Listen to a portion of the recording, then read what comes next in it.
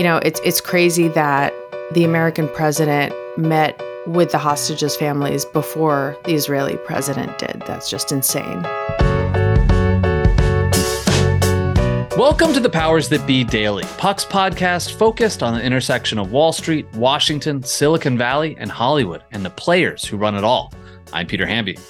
It's Tuesday, January 23rd. Today, I'm joined by Julia Yaffe to talk about the war in Gaza and the ongoing stalemate over those kidnapped Israeli hostages still being held by Hamas. Negotiations have gone nowhere, and Benjamin Netanyahu doesn't seem interested in pausing the war. As Julia explains, right now, hope is the only strategy for the families of the kidnapped, and that's not good news. And later, Julia Alexander swings by to chat about her experience with the new Apple Vision VR headset and how it might, maybe, transform Hollywood. We'll discuss all that and much, much more on today's episode of The Powers That Be.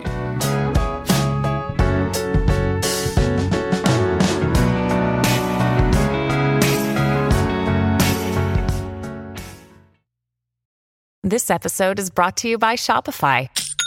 Forget the frustration of picking commerce platforms when you switch your business to Shopify, the global commerce platform that supercharges your selling wherever you sell. With Shopify, you'll harness the same intuitive features, trusted apps, and powerful analytics used by the world's leading brands. Sign up today for your $1 per month trial period at shopify.com/tech, all lowercase. That's shopify.com/tech.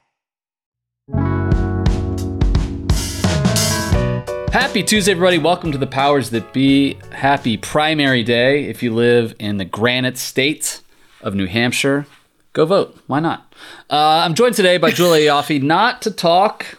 I can actually, Julia, think of maybe a few reasons not to vote, given the options on the Republican side, at least. Well, and the fact that it doesn't really matter, as you wrote wisely, that we're pretending to have a primary. Yes, the fake primary. And of course, there's not really a primary on the Democratic side because the DNC is punishing New Hampshire and the Biden folks are running maybe a write-in campaign just in case Dean Phillips makes a noise today, but I don't think that's going to happen.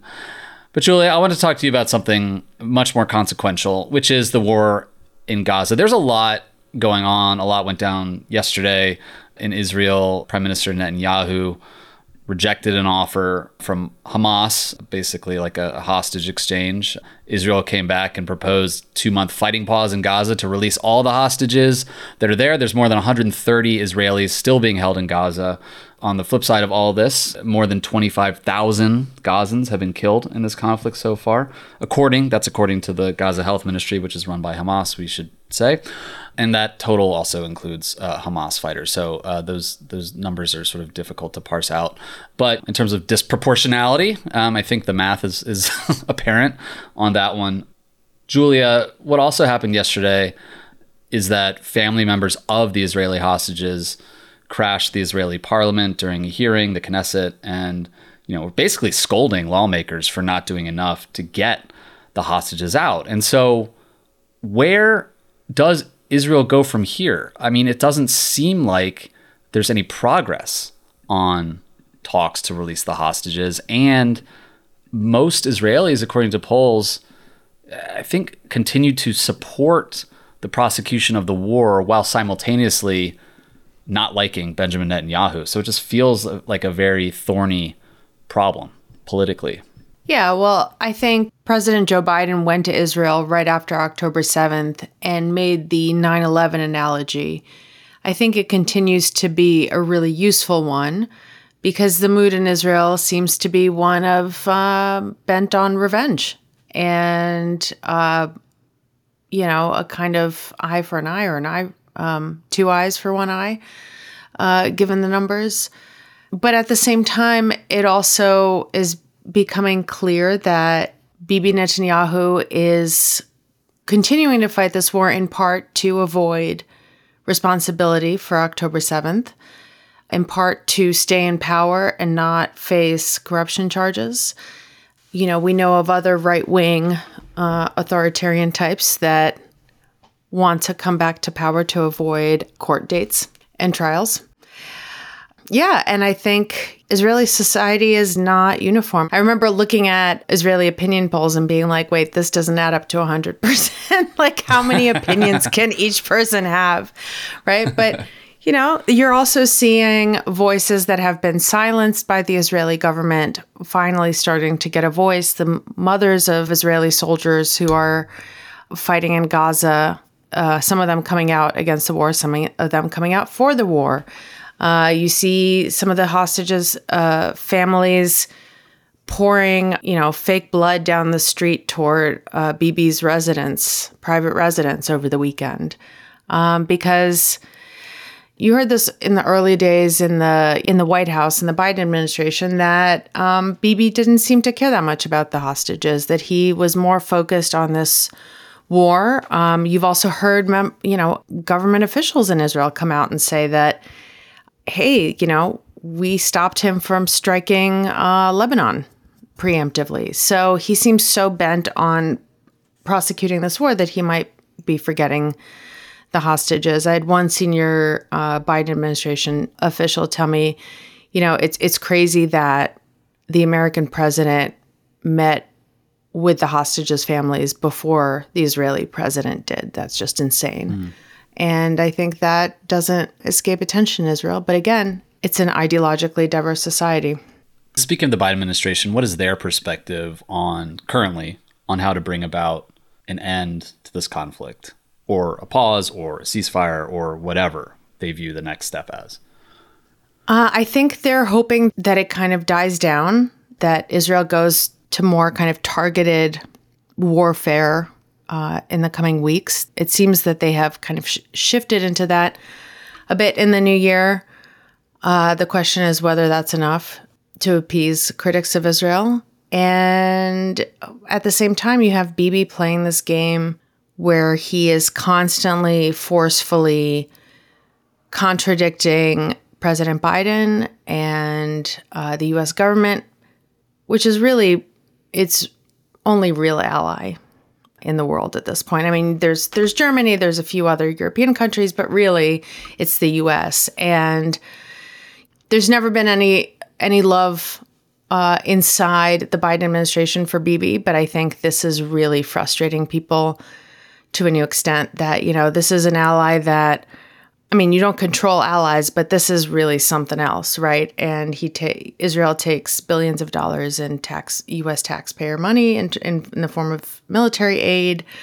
A lot of it doesn't come with very many strings attached. And not only does he not listen to us, but he publicly thumbs his nose at us. So I think there is kind of a growing frustration and a hope that the war ends so that Bibi can leave, because I don't think there's much that the Biden administration can do with Bibi in charge. Julie, we haven't talked yet on this podcast, at least, about what's going on in Yemen.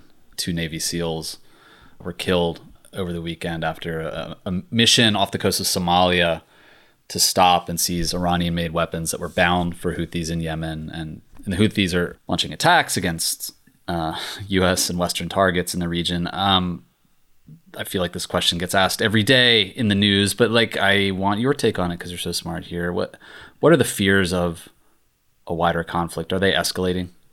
I think there's a sense that with every, because it's not just, these 2 Navy SEALs, it's not just the Houthis, it's Iran striking targets inside Iraq. It's Iraq and Pakistan exchanging fire. It's, what's happening on the northern border of Israel between Israel and Hezbollah in Lebanon.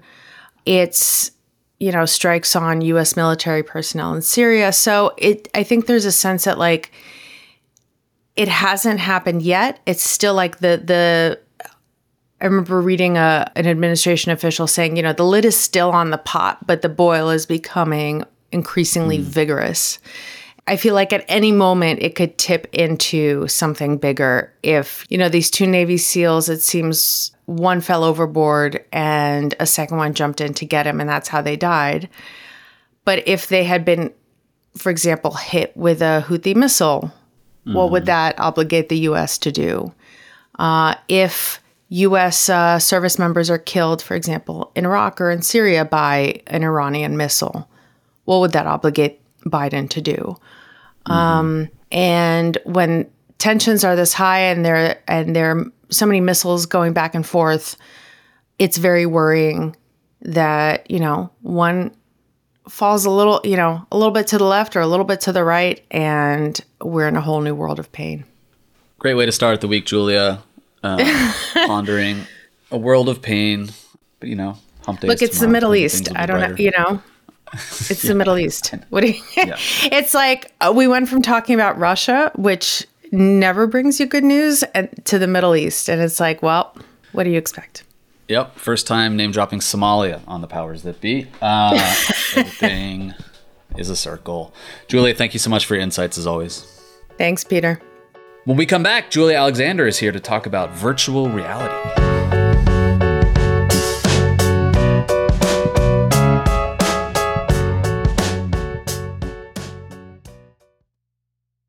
Hey, Powers That Be listeners, I'm here to tell you that there's no reason to panic the next time you're searching for the perfect gift. Now you can use gift mode on Etsy. Gift mode on Etsy takes the stress out of gifting so you can find the perfect item for anyone and any occasion. It's easy. Just tap or click gift mode on your Etsy app or Etsy.com. Then answer a few short questions about who you're shopping for and what they like. And gift mode instantly gives you a curated list of gift ideas based on hundreds of personas. I use Etsy all the time and have for years. I bought my brother some artwork. I bought my wife some jewelry. I even bought a rug for our living room on Etsy. I love it. But there's a lot of pressure around gifting. I usually have a hard time thinking of gift ideas for friends and family members around the holidays or birthdays in my life. And sometimes I get super stressed trying to find the perfect thing. But now with gift mode on Etsy, I can search hundreds of gifting personas and find so many incredible items. And I actually just found the perfect gift for a buddy who's just as into Cincinnati sports as I am, a hot cup of Joe Burrow mug. That's right, I found that on Etsy. It's amazing. Now it's simple to find gifts made by independent sellers for all the people in your life. So whether you need a housewarming gift for the new homeowner or a birthday present for the pickleballer, gift mode has you covered. Need to find the perfect gift? Don't panic. Try gift mode on Etsy now. All right, welcome back, everybody. I'm Ben Landy here with Julia Alexander. Nice to see you. Hey, Ben. Good to be back. How are you? I'm great. And I'm especially glad you're here today because I want to talk about the Apple Vision Pro, which you got to try it on, which is pretty cool. This is the new $3,500 mixed reality headset from Apple, which is launching as sort of a niche-ish product, but it also clearly has some kind of longer-term mass market aspirations to disrupt, not just how we interface with apps or the internet, but also could possibly change how we consume entertainment. So I want to get all of your high-level thoughts on this. But just to start off, you got a demo from Apple. So tell me what it's like to actually wear this headset. What's the viewing experience like? It is hard to summarize. It almost feels like we're exploring a new wave of technology, despite the fact that Meta has sunk tens of billions of dollars into its VR and mixed reality ambitions, despite the fact that we have had Google Cardboard VR. And so the concept of VR is something that most of us have tried. But the concept that we understand VR to be is not even in the same sentence as what the Apple Vision Pro is. It's really easy to get sidetracked, I think, when thinking about the prospect of this hardware by the fact that it really does feel like something out of Star Trek. I will say, the pros, I got to experience a bunch of different cool apps, including the Disney Plus app, which has been developed in part with Apple, using some really cool immersive technology. And so you're sitting there and it feels like nothing else. I sat on a speed racer on Tatooine to watch A New Hope, and it was super, super cool, fully surrounding and immersive.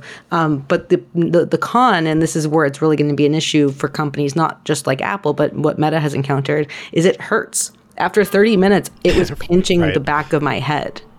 Yeah, no, that's a huge obstacle. And Matt mentioned this in his newsletter the other night, too. And that's been a problem forever. When you have something heavy sitting in your head, it's just not comfortable. And I have to imagine there's some end state version of this product where it's just like glasses that sit on your face, kind of like the Meta Ray-Bans or the Snap Ray-Bans. And maybe eventually it's like literally a contact lens that sits on top of your eye. But right now, that's a big obstacle. Like, how long can you possibly sit with this thing on? Well, I love that Ben is bringing back the idea of Google Glass. Remember Google Glass from like 2012? Which was just, I think. Yeah, just like I can't wait for us to get back to there. And the issue with this really is when I was having my demo done, then I was speaking to some Apple executives, and the concept that I really heard from a lot of them was this idea of we're kind of interested in seeing where this goes with sports. So one of the parts that you see within this demo. And again, this is a 30-minute preset demo, right? So it's everything Apple wants to show you. And as you're experiencing the world of the Apple Vision Pro, Apple, the people who you are with, are watching what you are seeing on their iPad. So they are seeing what you are seeing, and it's this really weird experience. But what they showed us towards the end was this really cool scene where you're in the dugout at Fenway Park, so you're watching the Red Sox play, and it's extremely cool, and you're seeing a side of sports that you've literally never seen. An example that they use, which is in line with Apple, who is spending quite a bit of money to have the exclusive rights to the MLS, is they have kind of a goal camera on top of the soccer net, and you can see Messi score a goal in the championship game. And there's an element when I'm in this that the Apple Vision Pro really can be the future of consumption of sports, I think, and consumption of film with the spatial technology that they need. So this is a spatial headset, which means it's just very immersive from a sound and vision standpoint.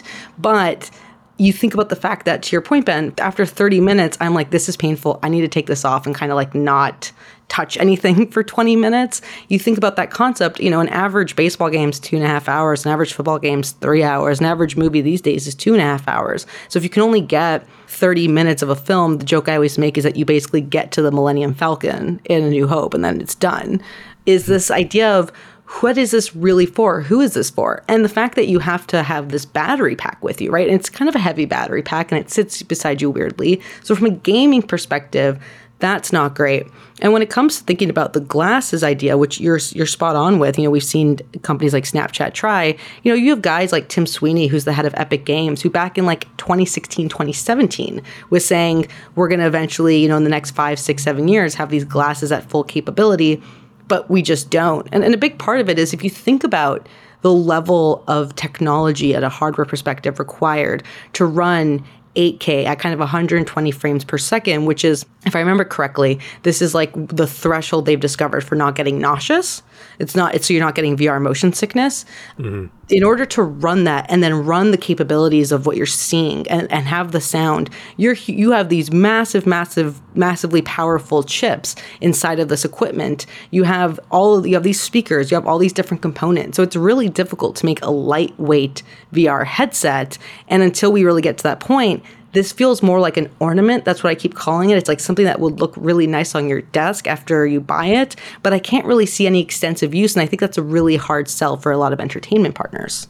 Julia, let's talk about some of the technological challenges from the content production side, too, because it's not just a hardware issue that Apple is working on solving. Obviously, it sounds like they have a pretty magical product, even if it's still probably a little bit too heavy. And this is just kind of V1 of where we're going to be 10 years from now.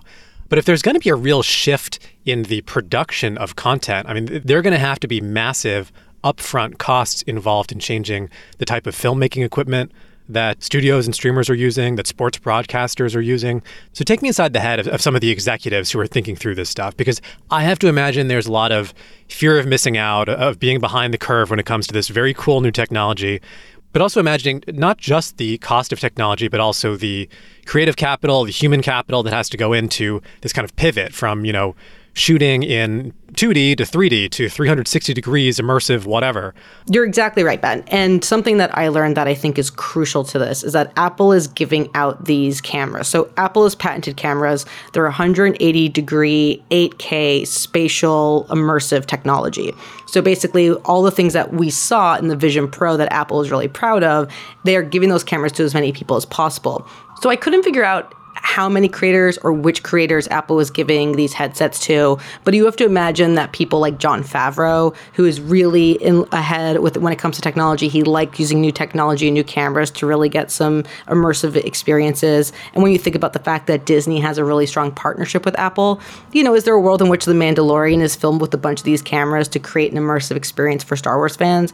Absolutely. The argument that I make in my piece is this idea that if you are a company thinking about your business lines and the potential revenue that you're really setting up, if you're a league and Apple is giving you some of these cameras, which I imagine that they are, being able to sell an extended, let's say, for example, NBA League Pass that is specifically for people who are using these immersive type of headsets, similar to kind of like different level tiers of Sunday ticket for the NFL. If you're Disney and you sell a specific Disney Plus subscription that has access to the immersive audio and the immersive visuals that come with an Apple Vision Pro because you're using these cameras, the investment, to your point, really comes on the labor side. It's how many people are you going to invest in really developing some of these technologies and developing some really cool apps for these technologies? And more importantly, what is the cost of opportunity involved if you're doing that? If you're putting them there and you're not putting them here, are you missing out on something that's actually even more important?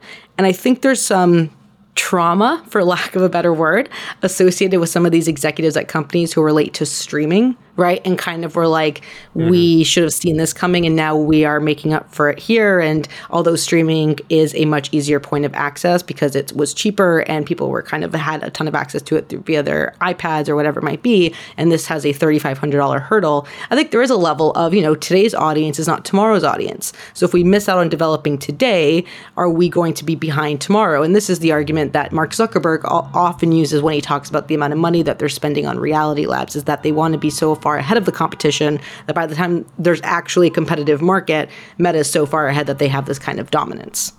I guess one question, Julia, is like, do consumers actually want this? Because, you're talking about 180-degree cameras. So I guess it's not 360. You're not turning around and seeing, the entire dugout behind you and being able to walk around Wrigley Field or whatever. But it's a real change to filmmaking. And I have to imagine that while it would be very cool, it's not something that the everyday consumer would want all the time. We're all accustomed to watching TV and movies in a specific types of aspect ratios on a flat screen with a border around it. And maybe you don't want to watch, Big Bang Theory where you can turn your head and see, outside the frame. So do you feel like this is going to be something that ends up being like a mass product, mass adoption for this technology, or is it always going to be a little bit more niche, a little bit more experimental for the handful of filmmakers and studios who want to work with this?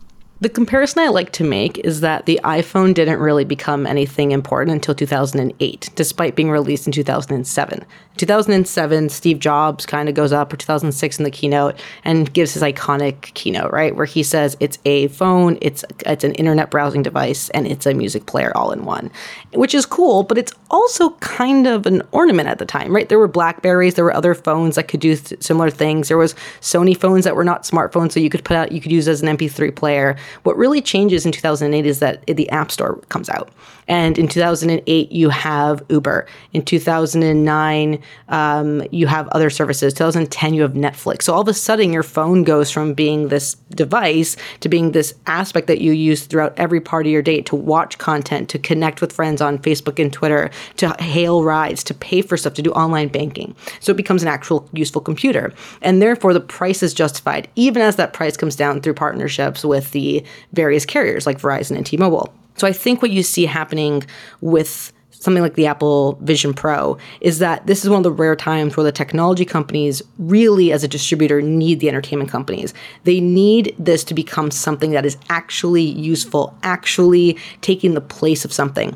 The difficulty with trying to create a new computer in 2024 is that the average home has about 4 to 5 computers already. You have a laptop, you have a tablet, you have a phone, you likely have a console, a gaming console that can do a ton of this stuff. And so there's no real reason to say, well, I'm going to go have this experience that might be slightly better, but the quantity of content that I really want access to, or the sociability of content in being able to connect with my friends, think about playing games, is actually very limited versus I can go and have a really great experience experience outside of it. So I think what needs to happen with Apple is that there needs to be a constant heartbeat of new content coming in. It needs to be interoperable, which means that it connects with Meta Quests. So if you're playing a VR game, you don't just have to play with other people who are playing Apple Vision Pro games or whatever that might look like. And it also, as we were saying earlier, Ben, and I like what you were saying about the sunglasses, needs to be much lighter. It needs to be something that you can have on your head for, let's say, 2 hours, 2.5 hours, the length of a movie or the length of a game you want to play, the length of a game you're watching. It needs to be able to really do that without creating a hassle, and it needs to do it in a way that takes advantage of all this technology, which means you have to get all of your content suppliers, all of your developers on board with it. And we know that Apple is spending a lot of time giving as many cameras as they can, working with as many developers as they can to really make this happen. I think it also gives us a little bit more insight into why they're pursuing sports so hard alongside kind of advertising and Apple TV Plus ideas. There's also this, we're trying to get this new computer off the ground. I think eventually we will be in a world where the mixed reality technology really gets to that point. I don't know if it's going to be in the next decade. I don't know if it's going to be in the next 50 years. But the idea that Apple has come out and done what Apple does best, which is wait, be late to the party, and then redefine, really gives us an idea of how this could be used by mass consumers. I just don't think it's going to happen for a minute. Yeah, Julia, I really like this comparison to the iPhone when it launched in 2007. I mean, to your point, when it first came out, it was kind of a gimmick. It was cool, but it took a little while before it became a platform, and it took even longer before it was truly part of a technology and software ecosystem where you had total lock into the iPhone as sort of the center of your life. And I could see that happening eventually with this kind of augmented reality or mixed reality headset. But yeah, to your point, it's gonna take a while, and it's definitely gonna take the buy-in of a lot of people in entertainment and the studios and the streamers to make this thing work. But Julia, this is really fascinating. Thanks so much for coming on. Let's talk about it more when this thing's actually out in the market. Thanks for having me. Thanks so much for listening to another episode of The Powers That Be. As a reminder, The Powers That Be is the official podcast of Puck. We'd like to thank Ben Landy, Liz Goff, and Alex Bigler for their editorial and production guidance. If you like what you hear, please share with a friend. It really helps us keep delivering the inside scoop that only Puck can offer. Follow us on Twitter at Puck News. I'm Ben Landy. See you tomorrow. This has been a presentation of Odyssey. Please listen, rate, review, and follow all episodes wherever you get your podcasts. The Powers That Be Daily is executive produced by John Kelly, co-founder of Puck, Bob Tabador, and Ben Landy, executive editor at Puck.